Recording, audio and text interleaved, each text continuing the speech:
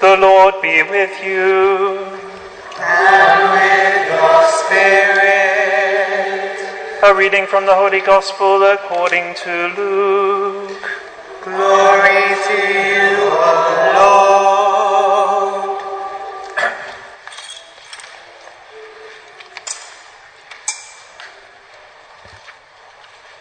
Every year, the parents of Jesus used to go to Jerusalem for the feast of the Passover. When he was 12 years old, they went up for the feast as usual. When they were on their way home after the feast, the boy Jesus stayed behind in Jerusalem without his parents knowing it. They assumed he was with the caravan. And it was only after a day's journey that they went to look for him among their relations and acquaintances. When they failed to find him, they went back to Jerusalem, looking for him everywhere.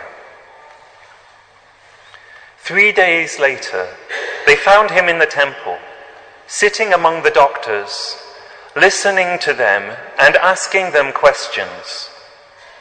And all those who heard him were astounded at his intelligence and his replies.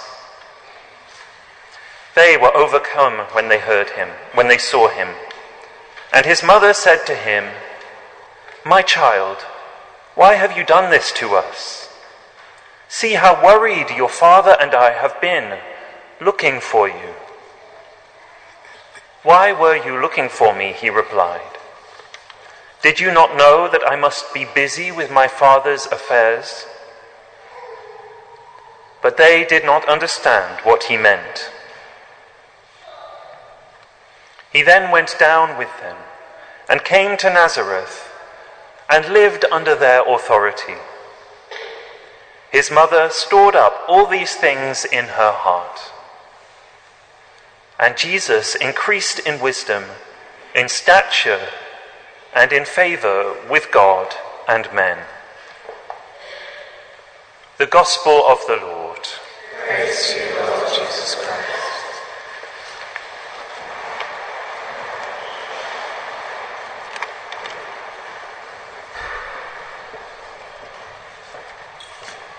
The family is a school of love.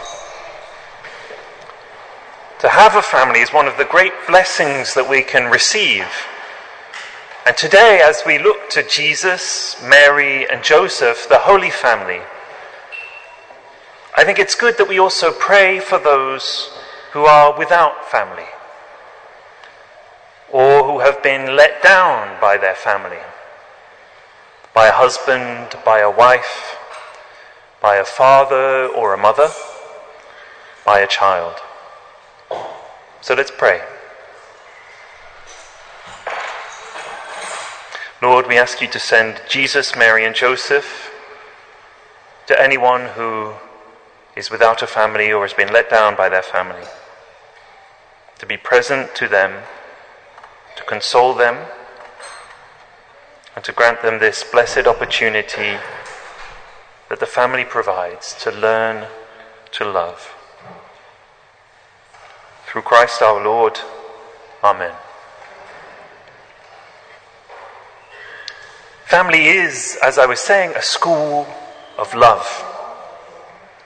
Long before children learn to spell and to add up, before even they learn to speak, children learn in the family that they are loved, that someone cares for them, that they can trust.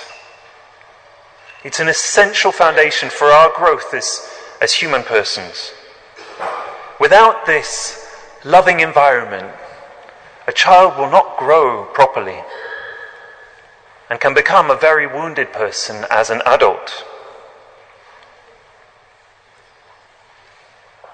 The family is a school of love, however, not just because children are shown love, but also because they learn to show love.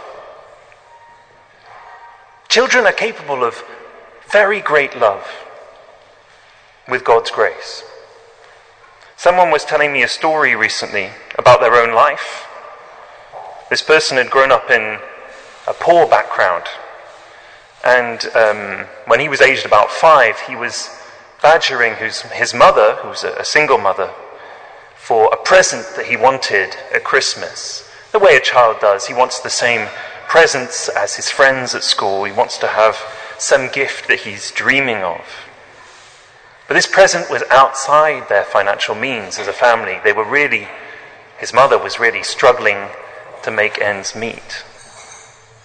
And he was badgering and badgering. It was beginning to look like it was going to ruin their Christmas as a family. Already it was a stressful Christmas for his mother, who didn't have, like I said, the money she needed to really make it a festive occasion. And so just before Christmas, his mother sat him down, this 5-year-old boy, and explained to him that she wasn't able to buy him an expensive present this year, that she had only been able to afford one small gift. It was a little toy bus. And this man said to me, aged 5, I understood. And I loved that bus. I loved it and I played with it all the time. The child, aged 5, had been capable of a very great act of love. It's a slightly sad story, but more, it's a beautiful story. Because it shows how he was able to let his heart grow, even as a 5-year-old boy. To go beyond that very understandable desire for the same present as all his friends, and to open his heart for an appreciation of this very little gift that his mother was able to give him. That he was able to love his mother in that. It's a school for love, and children can learn to show love. And that's why it's important, actually, that parents also discipline their children. Not excessively severely, but with a proportionate amount of discipline. It's a lack of love to not discipline your children when they've been naughty, when they have done the wrong thing. Without that discipline, they will never grow into people who are capable of loving with a great love. They won't ever learn to be polite, to be thankful, to be fair with others, to respect their elders. Yeah, disciplining is an important way of showing love.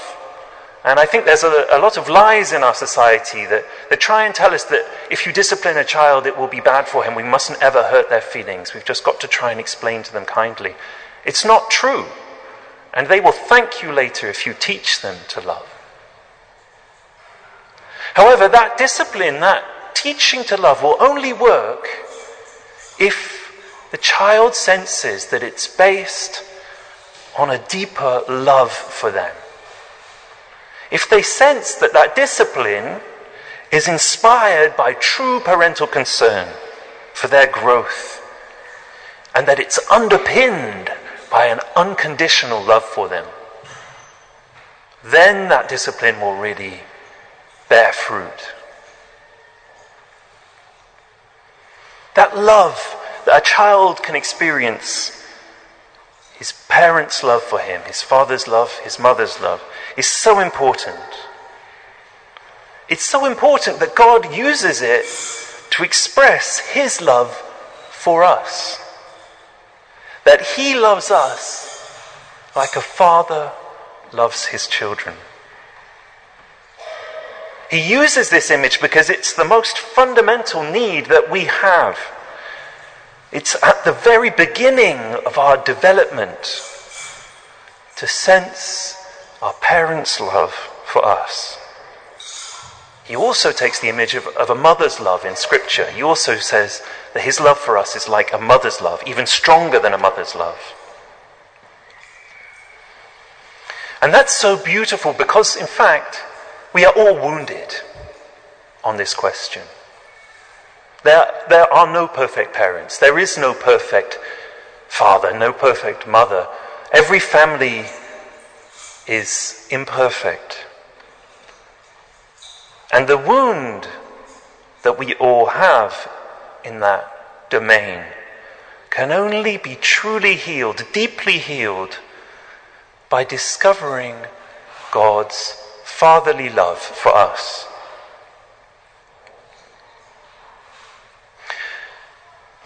The family is a school of love for parents too, and not only for children. Now, loving your children, any parent will say, comes naturally. It's instinctive. It's spontaneous. In fact, occasionally it doesn't actually come naturally. Some people struggle because they don't have that very normal, natural feeling of love for their children, and it can be a great trial for them. But even if there is usually that very natural affection, all parents need to learn to love their children as God wants them to. That's what today's gospel shows us in a really powerful way. Jesus goes missing. And Mary and Joseph react as any loving parent would spontaneously react. They search anxiously for him. When they find him, though, Jesus has this very strange reply. Why were you looking for me? Did you not know that I must be busy with my Father's affairs? This must have been very hard for Mary and Joseph to hear.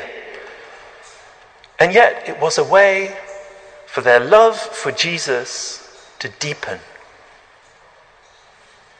In our families too, our love for each other deepens as we recognize that our family bonds, our love as fathers or mothers and brothers and sisters, isn't the deepest reality for each person. There's a temptation to want to make family the ultimate value. Family isn't the ultimate value. It's important, like I said, but there's something deeper. And that is the fact that in each human person, in each member of each family, there's a very hidden sanctuary where that person is alone with God. God who alone provides the love that our families aspire to. It can be a great challenge for families, actually, especially close-knit families, to respect that sanctuary in one another. For close-knit families, you know, they can sometimes become a bit suffocating as a child grows older. We've got to show love for one another while showing respect for each other's freedom, especially as children get older, for their choices. The sacrament of marriage places Christ at the very center of the family. It recognizes that he is the source of this love that unites us. That he is this deeper source that continues to be able to irrigate your family life even when human love runs dry. When you need to forgive, for example. When you need to respect others' freedom and it's difficult to let go. It's so precious. And if your family hasn't been yet blessed by the sacrament of marriage, if you were married in a civil wedding, for example, or if you're living together without being married, I'd invite you to consider receiving this beautiful sacrament. The best way to ensure the strength of your relationship, the strength of your family, is to make it over to God. Just as Hannah, in the first reading, made over her child Samuel to the Lord. Now, doing that, receiving the sacrament of marriage, isn't a guarantee that there won't be betrayal or heartbreak or even separation.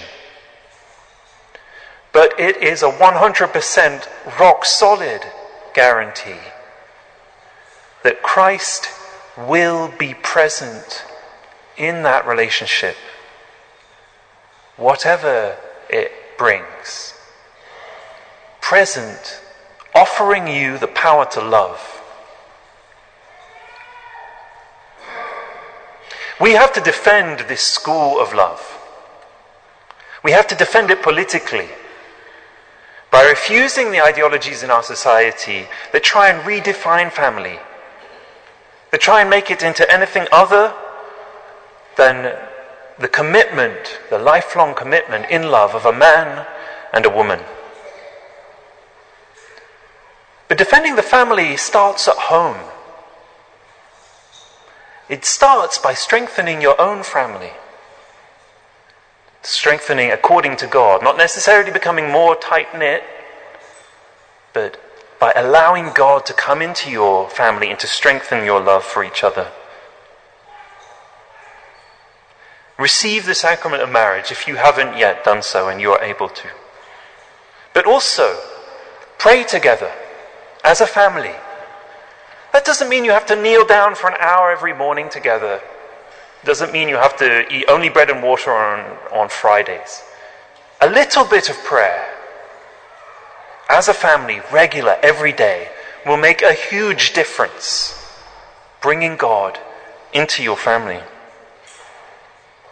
Defending your family also means refusing to let technology come between you and your children. Technology, phones, such a threat to our unity as families these days, and we've got to fight against it. We've got to be strong and courageous because it's hard. Children, and sometimes often grown-ups also, can be addicted to phones, just like addicted to drugs, addicted to alcohol. It's a serious problem. And as parents, you've got to face up to that problem. It's also not letting your children's friends take the place in their life that you ought to have as a parent.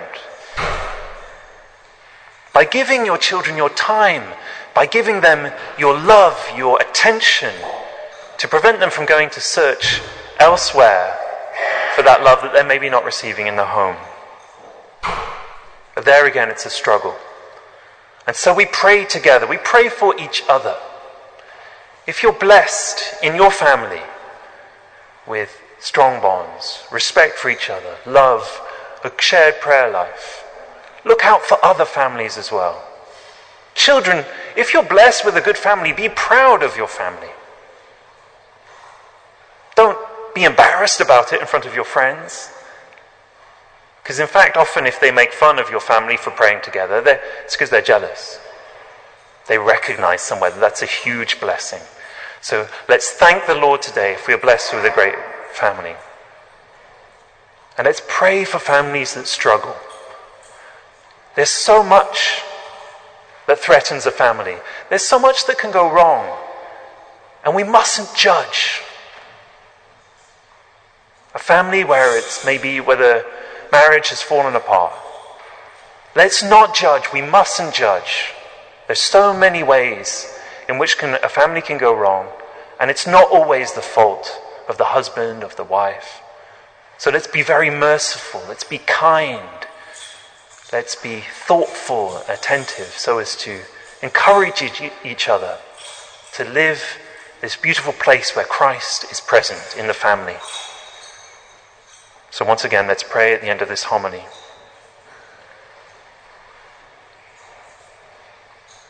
Let's pray for all families, especially for families that struggle. That today, on this Feast of the Holy Family, they may experience the proximity of Mary, Mother of Mercy, of Joseph, the protector of the Church, and of the child Jesus, who brings hope into our world. Amen.